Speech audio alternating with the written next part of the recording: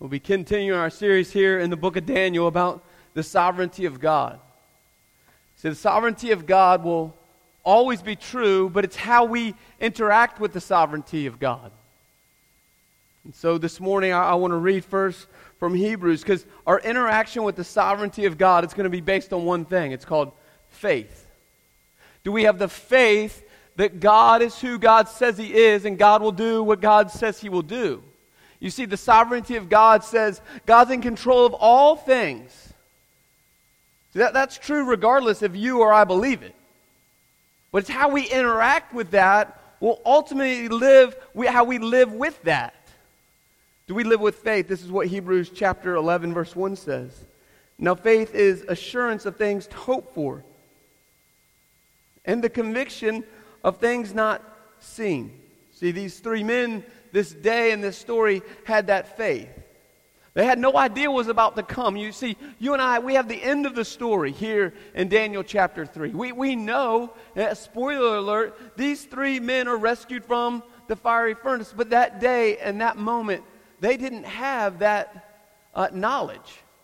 But they had the assurance of what their faith was based on, that God was in control regardless of what the outcome was. We'll see that. That's why the morning's message is titled, Either Way. Either way, Shadrach, Meshach, and Abednego, we're going to praise God through life or through death. And my question to us this morning is, either way, will you and I praise God no matter the outcome? Because we have the faith of God's sovereignty, that God's in control of all things. You see, faith is this. Faith is the obedience to God's sovereign commands, and faith is also trusting in God's sovereign will. So our faith rests on, do we believe in God's sovereign commands? You see, Shadrach, Meshach, and Abednego rested their faith and their hope that the command of God was this: do not worship any other idols. Worship no other gods but me. So they rested in that assurance, and they put their faith in God's word that was true. And then they also trusted in God's sovereign will. They trusted that God was going to do whatever God wanted to do, whether through life or death. And so for us this morning, is that true for us? You see, it's one thing to put our hope in Jesus Christ and our faith in Jesus Christ, but have we put our hope and our faith into God's sovereign will in our lives? Like, are we okay when things don't go okay? Because if we're not okay when things don't go okay, I don't mean the grief process. I mean, do we throw a hissy fit when things don't go our way? That will show us what we believe to be true of the sovereignty of God. And that will show us, if you wanted to take a test this morning about your faith, if you throw a hissy fit when things don't go your way, you may not be trusting in the sovereign will of God.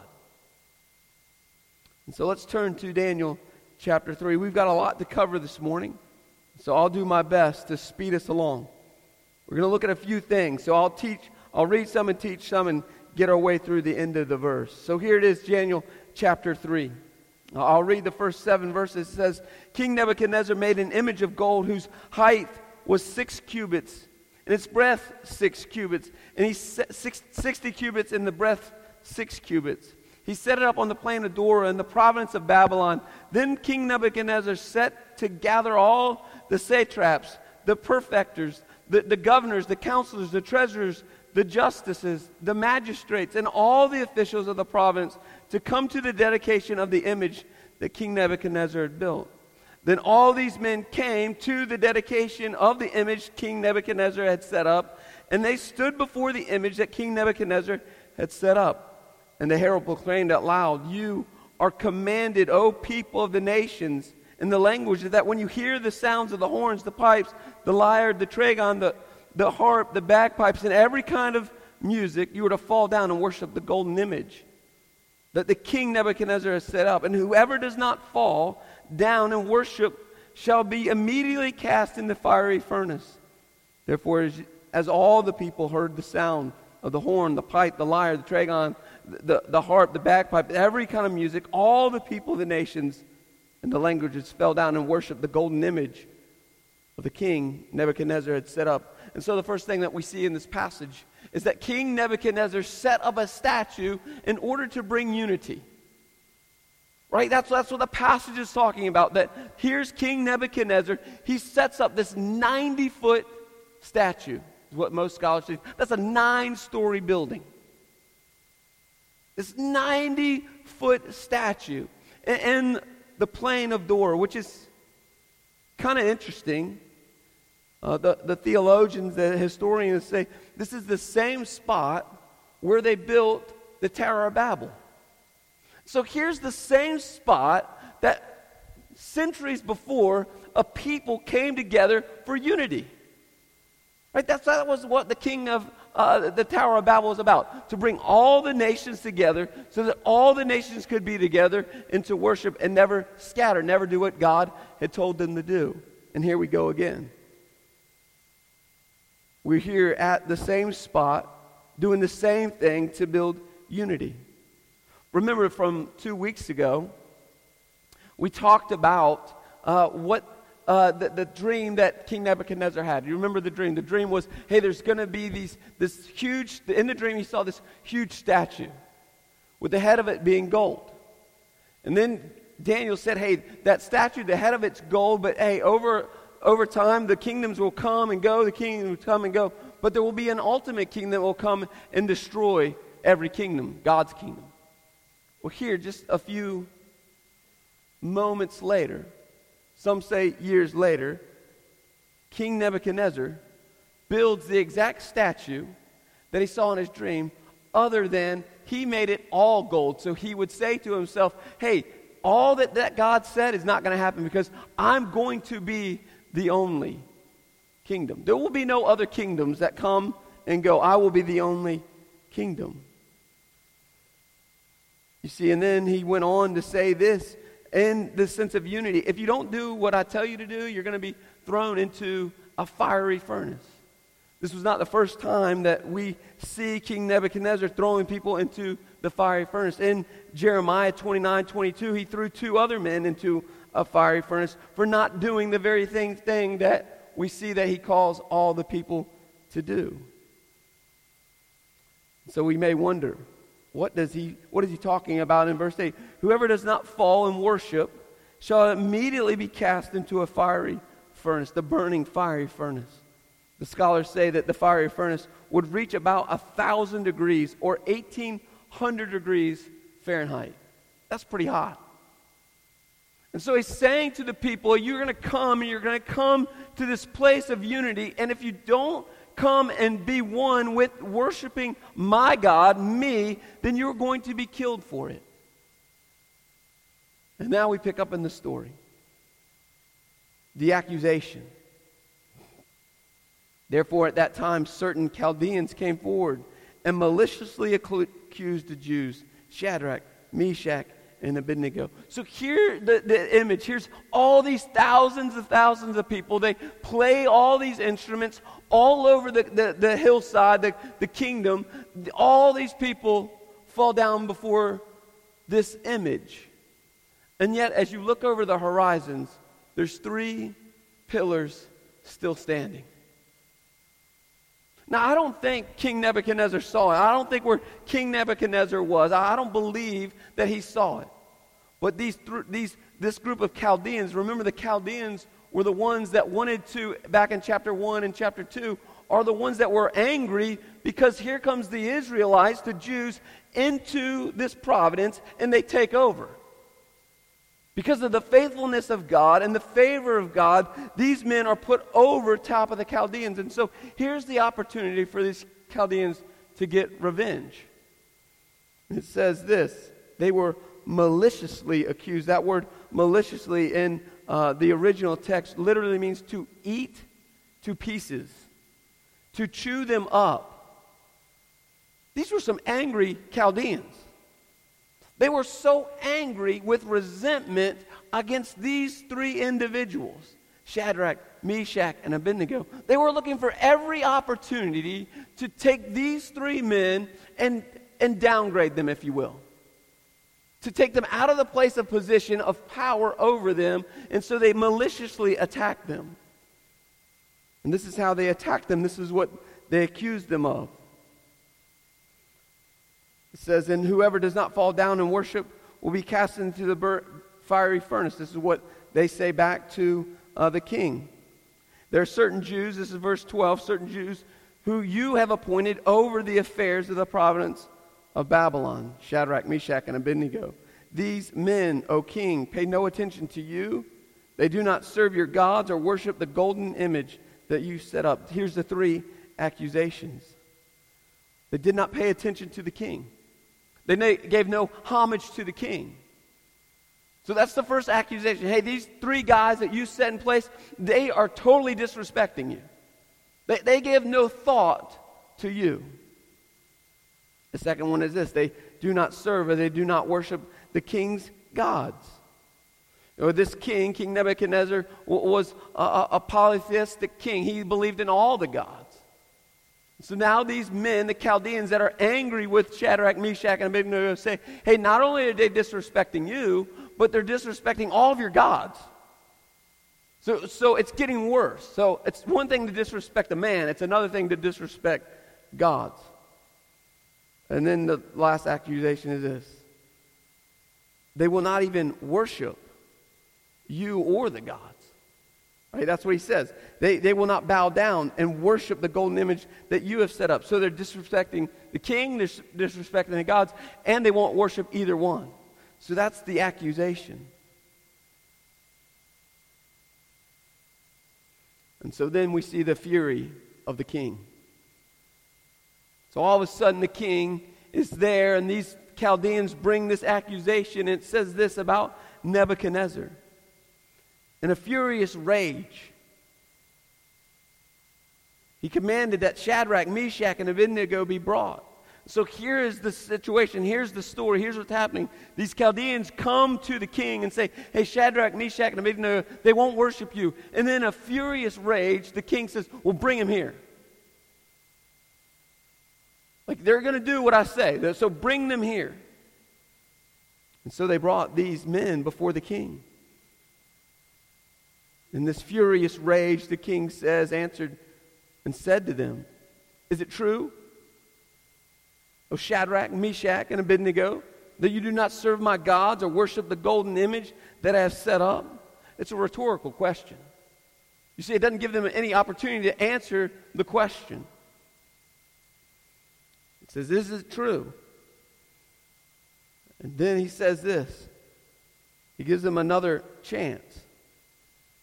Is it true? Now, if you are ready, when you hear the sound of the horn, the pipe, the lyre, the harp, the bagpipe, and every kind of music, fall down and worship the image that I've made, and be it well and good. But if you do not worship, you shall be immediately cast into the fiery furnace. And who and what God will deliver you out of this hand? You see, he sets them up. He gives them a second chance, if you will. But in the second chance, he says to them, hey, it's not really a second chance. It's not really a second chance to fall down and worship.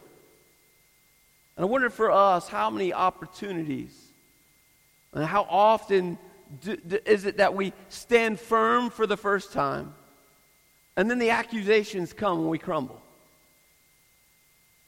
See, they were standing firm the first time. Okay, they took the stand in the land, three guys standing up out of the thousands.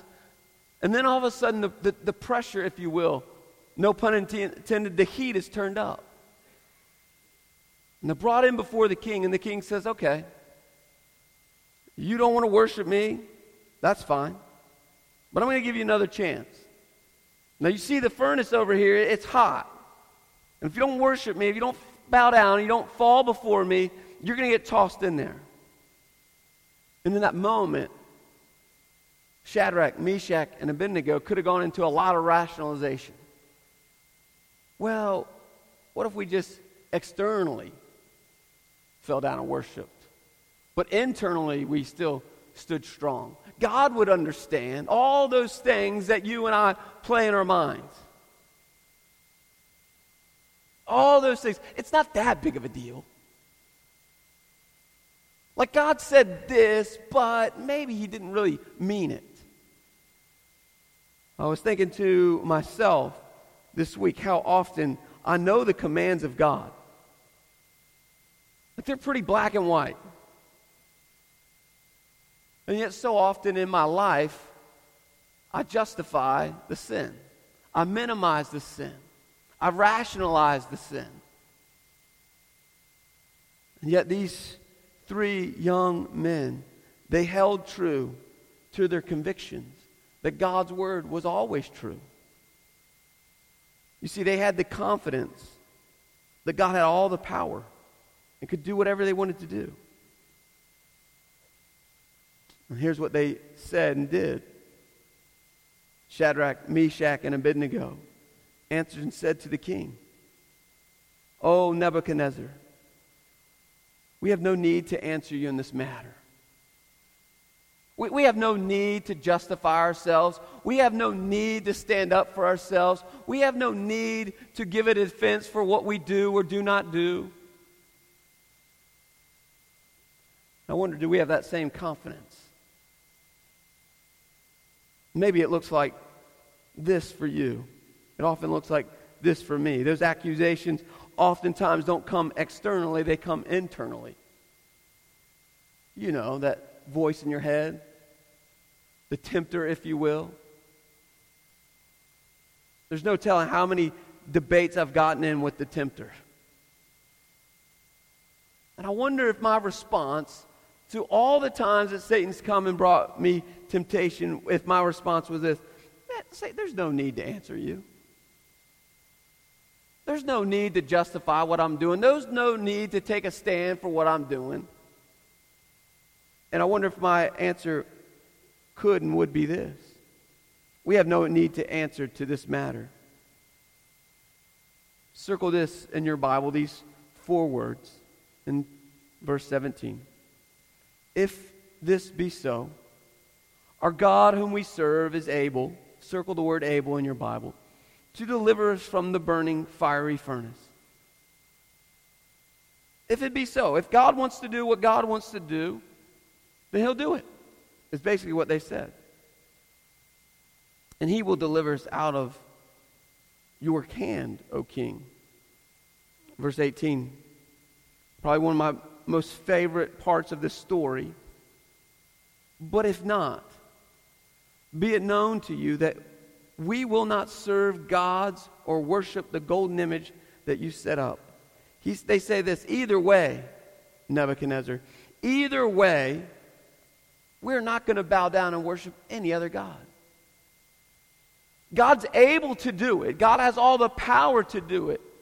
You see, these 3 young Jewish boys, they knew the Old Testament. They knew all the miraculous things that God had done for God's people.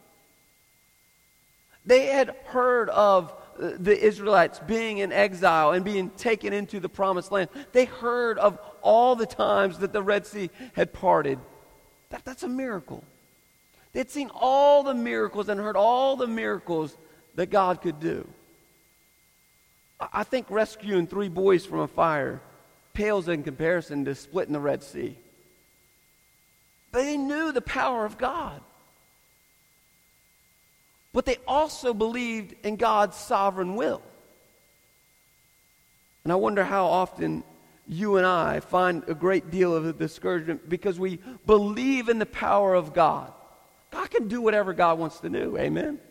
God can do whatever he wants to do.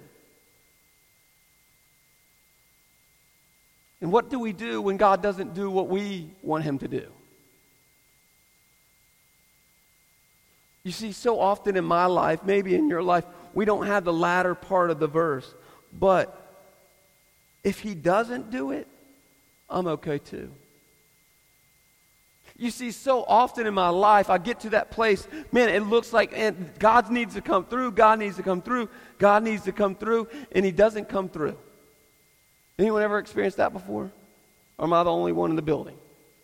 Like, man, God, you got to come through. You got to come through. I'm praying. God's going to come through. God's going to come through. And at the end of it, I'm like, God is going to come through. And in the last moment, God doesn't come through.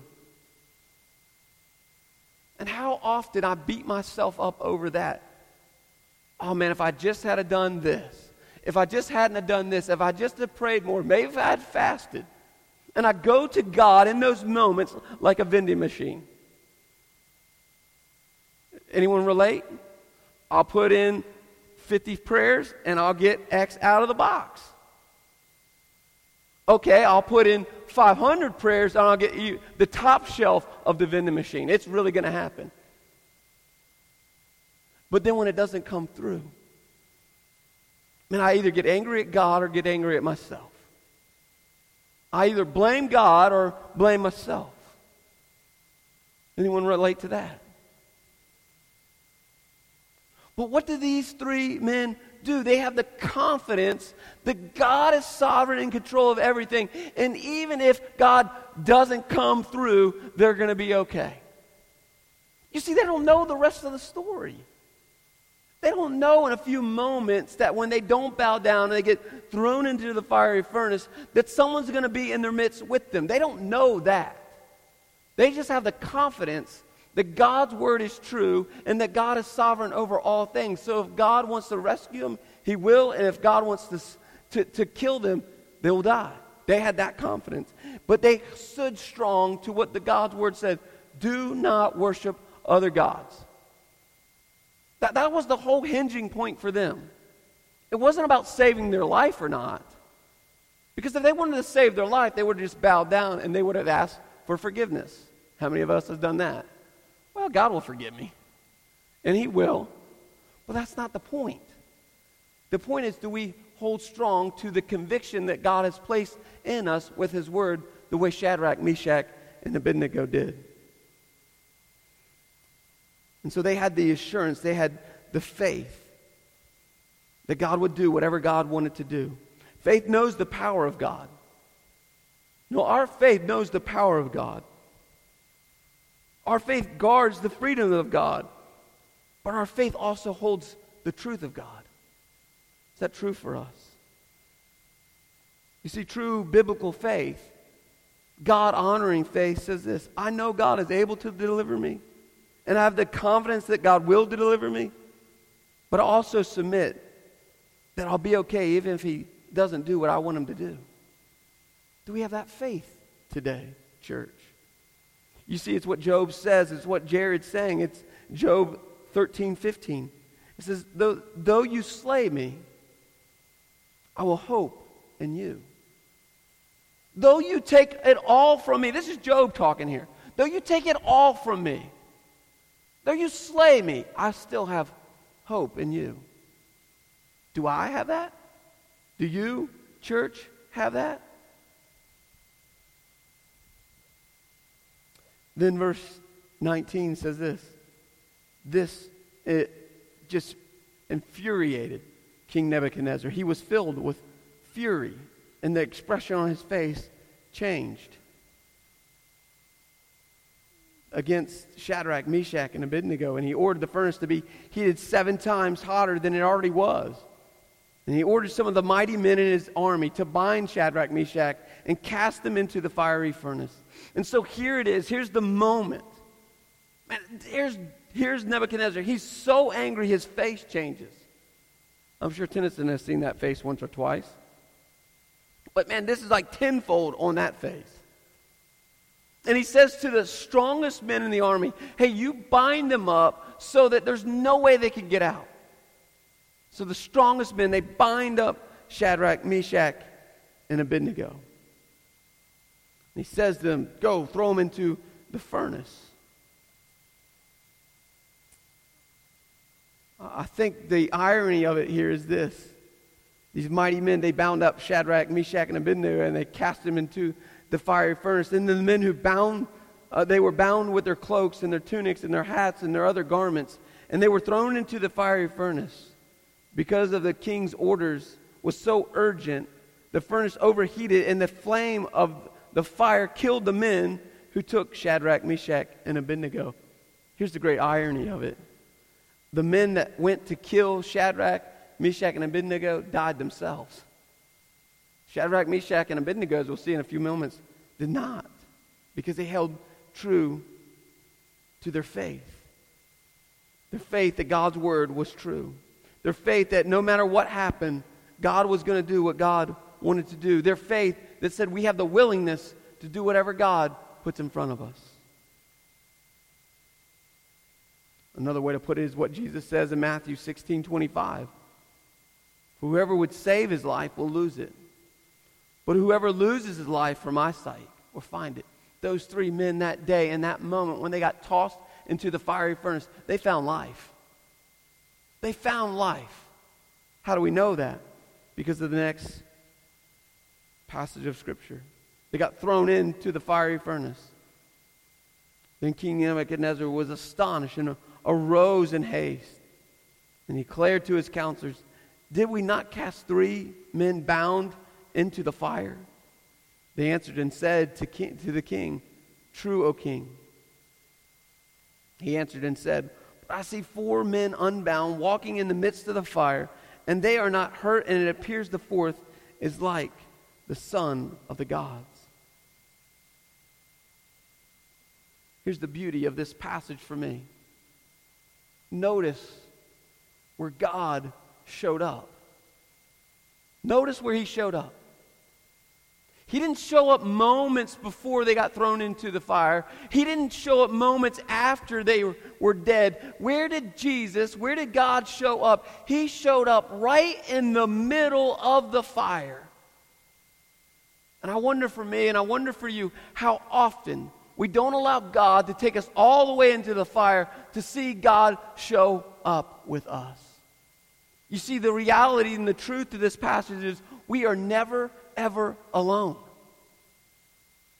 In the very middle of the fire, where does the Son of God show up? With them. With them. And I've talked to a lot of people that's where they really do experience God more than any other place. You know, see, God wasn't outside the furnace with his hand waiting to pull them out of the furnace. No, God said, "I'll go in the furnace with you, and I will be with you in the furnace no matter what." And so often I believe this to be true in my own life. Maybe you believe it to be true in your life. I don't get to the furnace. I don't allow myself to get to the furnace. And therefore, I never really see God show up. Because if I don't get to the furnace, that means I've taken control. Once I take control, man, it never ends well.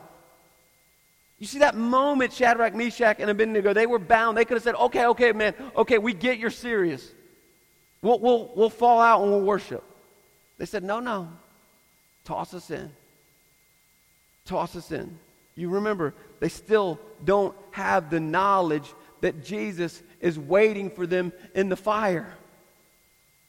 They don't have that knowledge. All they know is, hey man, as soon as we hit, we're dead. It's going to happen instantaneously. It's not like they're going to chill out in there, not going to hang out in there. Hey man, we just saw, we're getting pushed in. Those dudes die. We're going to die too. And yet, they had the confidence that God would do whatever God wanted to do because he was sovereign, in control of all things. I wonder if they held this to be true for them. Isaiah 43:2 says, "When you pass through the waters, I will be with you." When you pass through the waters, I will be with you. He doesn't say, "I'll be waiting for you." I'll be waiting with you. "And though the rivers shall overwhelm you, and when you walk through fire, you shall not be burned, and the flame shall not consume you." You see, the promise is this in this passage, in Isaiah 43, that God, no matter what happens, through all the trials, through all the tribulation, God is not waiting on the other side for you. God is not guiding you from the side of the bank. God is hand in hand, walking with you and me through the fire, through the water. Do we believe that? Do we believe what Jesus said? He said about himself, I am Emmanuel, God with us. Not God just for us, not God before us, but God with us, Emmanuel. Do we believe this to be true? Romans chapter 8, 38 through 39.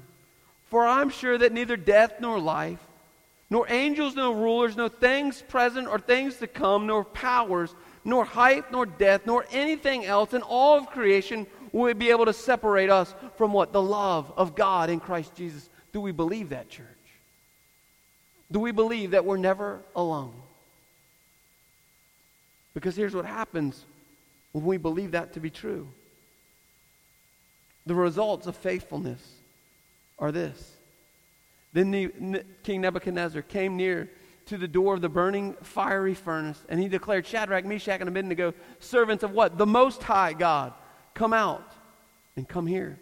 Then Shadrach, Meshach, and Abednego came out of the fire, and all the people that were there,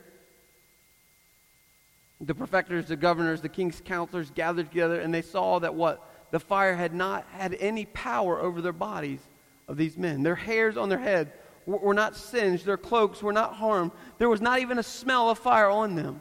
Nebuchadnezzar answered, Blessed be the God of Shadrach, Meshach, and Abednego, who sent his angel to deliver his servants, who trusted in him and set aside the king's commands and yielded up their bodies rather than to serve and worship any god except their own. Therefore I make a decree, any people in the nation or languages that speak anything against the God of Shadrach, Meshach, and Abednego shall be torn limb to limb, and their houses lay in ruins. For there is no other God who is able to rescue it in this way. Then the king promoted Shadrach, Meshach, and Abednego. You see, the results of faithfulness are this. I won't say that King Nebuchadnezzar knew Christ or came to know God that day, because we'll see in the next chapter he did not.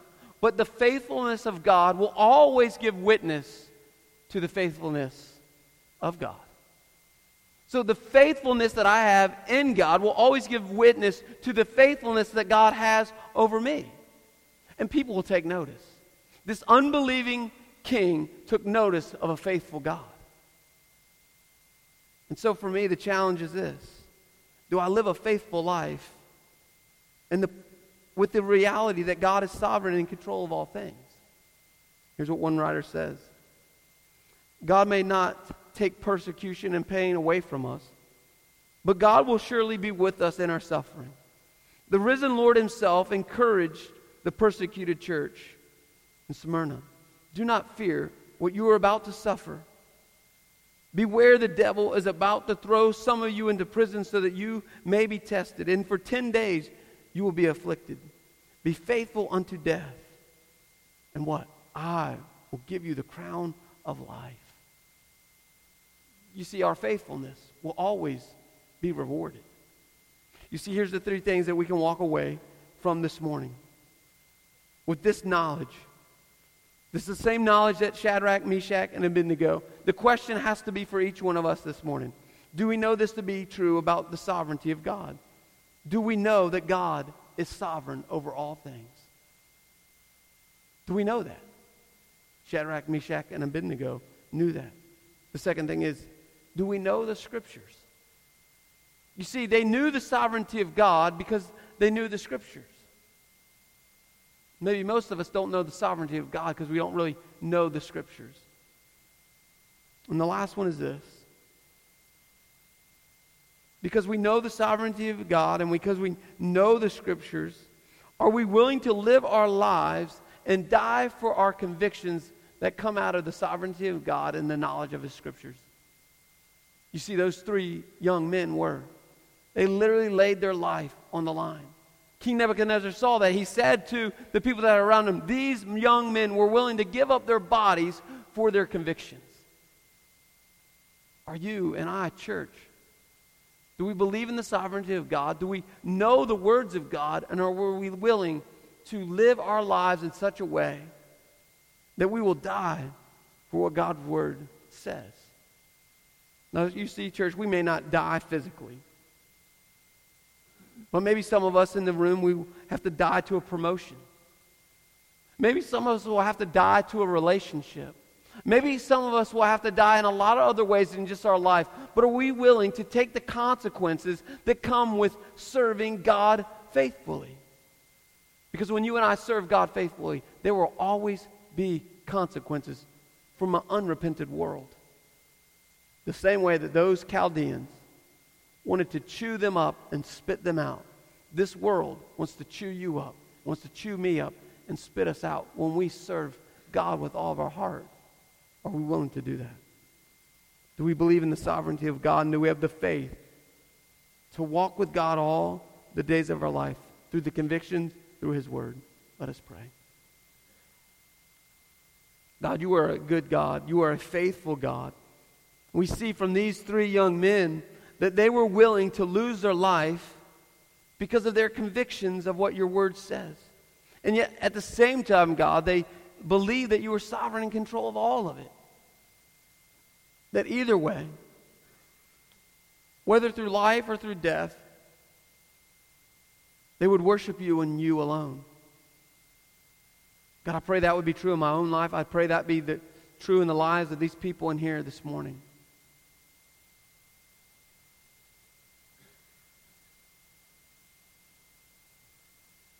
God, I pray for any of us this morning that maybe there are some places that we are worshiping and bowing down to that we know, God, are far from you. That is a sin for us to bow and worship the things we're worshiping. We're not living by our convictions. God, I pray this would be a moment of repentance for us. This would be a moment of hope for us. That we don't have to keep returning to the same old gods over and over and over again.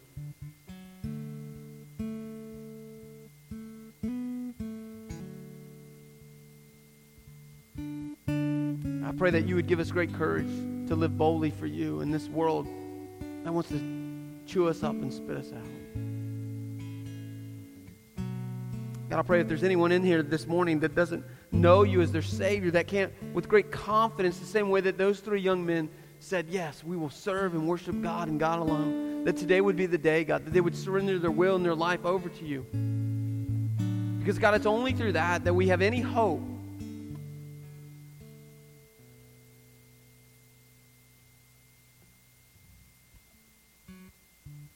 God, you are faithful to us. You are sovereign and control over all things. I pray, God, that we would live our lives in total submission to your sovereignty and your faithfulness. And that when you call us to go, we'll go no matter what. That we be willing to lose our lives because of our convictions that come from the Word of God. I pray this in the mighty name of Christ Jesus.